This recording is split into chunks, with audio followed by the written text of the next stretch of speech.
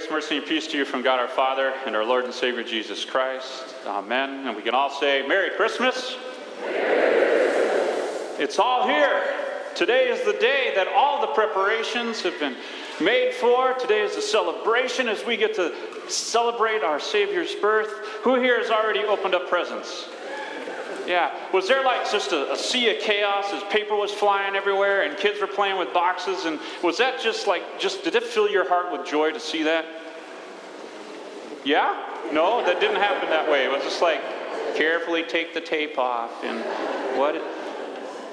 I have so many fond memories of Christmas. I really do. Whether it was anticipating and waiting to see what was under the tree, or more importantly, watching my dad as he was leading worship and song and just getting us take in all the music and all that preparations, coming to church, going home and having breakfast and just spending time with family. But you know the best thing in all of it was it when it was all done. My mom would make a cup of hot chocolate and we would just sit and just take everything in. Everything from Christmas Eve to Christmas Day, and we would just sit and enjoy and reminisce. Anybody have any memories like that? Or just some fond memories of Christmases long ago? Well, last night, if you had an opportunity to worship with us here in the sanctuary, Pastor Brandt took us back to that first Christmas. He encouraged us to be like the shepherds and go to Bethlehem and just ponder anew what it would have been like to behold this babe that was promised. You would see him wrapped in swaddling clothes and lying in a manger. And that's what the shepherds found. They found it just as the scriptures foretold, and it was great for us to just kind of reminisce. But I wondered, in light of that reminiscing, in light of just being able to take it all in, I wonder what it would have been like after the angels had come, after the shepherds had come and worshipped and then went on their way, and maybe Mary, after all that she had been through, maybe she got a little bit of sleep. Just, if you would with me now, just sit for a moment and just think, what would it have been like when it all settled down, all the quietness, and just sit and behold, just a little bit, our Savior.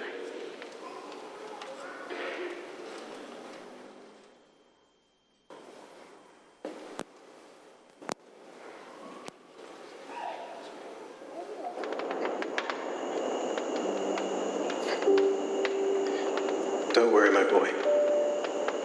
You'll be nice and warm. I wrapped you in your mother's old blanket. Some start we've had, huh? A 90-mile walk, just so you can get born in a stable. You know, if we were back home in Nazareth, I could build you a fine crib. But here, no crib. I have to put you to sleep in the hay.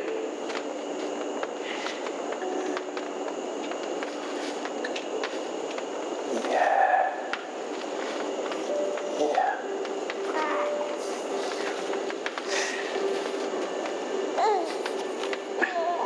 You know, I had my own visit from an angel. Had to write it down so I wouldn't forget what it said. Joseph, son of David, fear not to take Mary for your wife, for what is conceived in her is from the Holy Spirit. She will bear a son, and you shall call his name Jesus. And he will save the people from their sins. Hear that? You will save us from our sins. You are the Messiah. And I've been chosen to be the Messiah's papa. I do not know how it will happen, but I'm doubting. I want to tell you how happy that you make me. No, it's more than happiness. It's, what did the shepherds say the angels told them?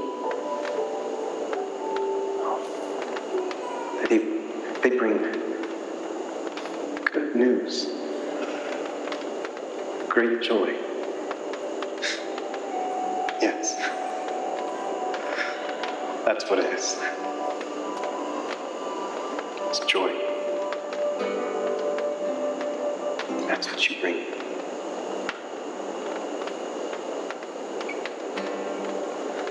My sweet, beautiful boy. You bring me so much joy.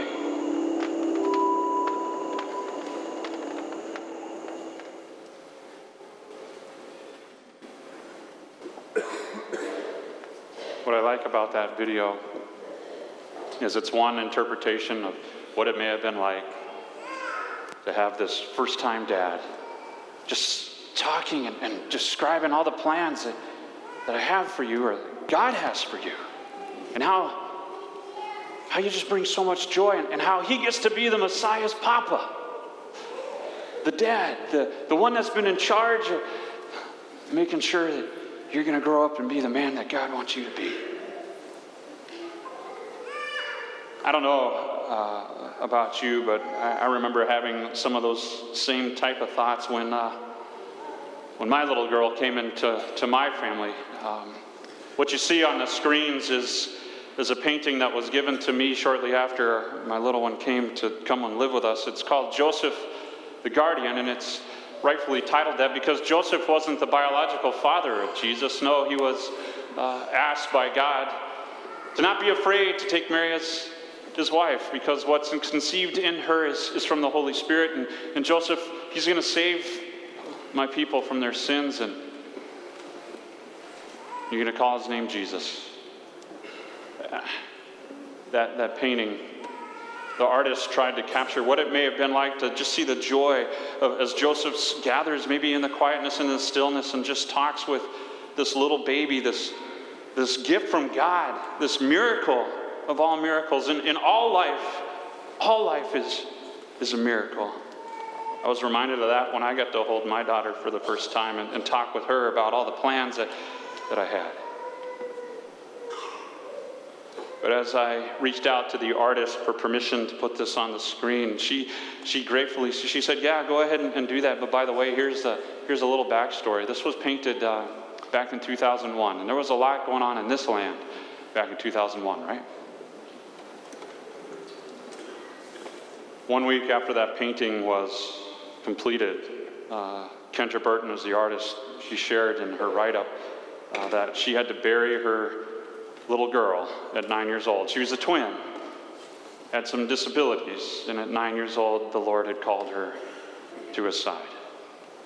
And yet she loves this painting so much that she said, it just fills my heart with joy, because every time someone talks about it, they see the joy in the Father's eyes, and I get to think back of all those men and women, all the Josephs, Kendra says, all the Josephs that came into my world and poured out their love in a time when we desperately needed it. All the men, the women, the teachers, the pastors, the neighbors, all of it. And she said, use it to proclaim God's glory.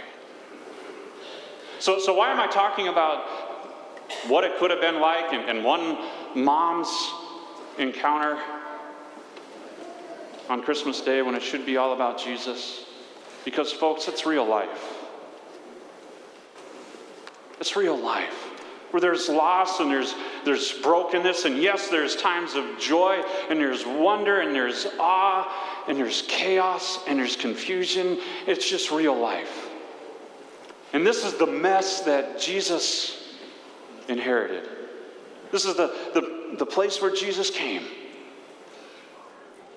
to make it right, to make it so that none of it would be holding us down forever. And we have a reason to have joy, because it's all part of God's plan. Every little bit of it. The way, the manner, and the place where Jesus was born was all part of God's plan. Just think about it. From our human perspective, the king should not be in a stable. He should be in a palace. But what would we have lost if that was the way it was done? I mean, how many of us get to spend time in the place, in the presence of monarchs and kings and queens? And no, that's not what God wanted. You see, God had it all planned. He knew from the very beginning, and it says so right in Malachi. He says, listen, you, O Bethlehem of Ephrathah, you who are too little to be among the clans of Judah, from you shall come forth the one who is to be ruler of Israel, whose coming forth is from days of old. And then we're told that on this night that Jesus was born, it was just pure chaos in Bethlehem. There was no room for the little one to be born in a nice, comfy place, not at all. No. Was God out of his mind with that plan too? What was he up to? Why send a mom who's very pregnant 90 miles to have a baby born, and then we'll have to lay this little one in a feeding trough where cows just kind of go, oh.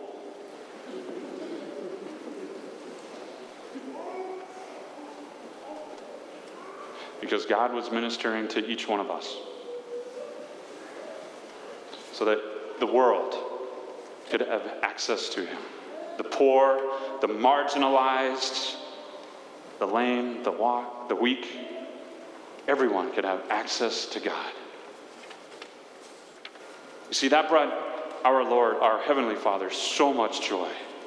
And I don't know if there was a conversation between God and his Son saying, I love you so much. I have some plans that are going to involve you, but it's going to involve your suffering. And Jesus came, and he did. He didn't stay in the manger. He grew up to be a man, and he took on that suffering. And for the joy set before him, and he endured the cross, scorning its shame for you and for me to pay the price of our sins. And why does that give me hope? Because when I take in the Christmas account, when I see what Jesus has done in the joy that was set before him on the cross of Calvary, I know beyond a shadow of a doubt that this is what God did for us. He came down to be among us, and he searched every single one of us out. Every single one of us. He came and he searched, and he scooped us up. And he's like, you're my child. I have plans for you. Plans for a future and a hope, and you bring me so much joy. That's our Heavenly Father's act of love. His arms spread wide open for you and for me as he scoops us up and he promises to see us through all that life has. This is a snapshot of what took place. The snapshot of what took place. Real life. Real love. Because you, and this is what I want you to walk away with today, you are our Father's joy. Don't let anybody take that away from you. You are our Father's joy. Amen? Amen. Now may the peace of God, which surpasses all understanding, guard our hearts and our lives in Christ Jesus. Amen.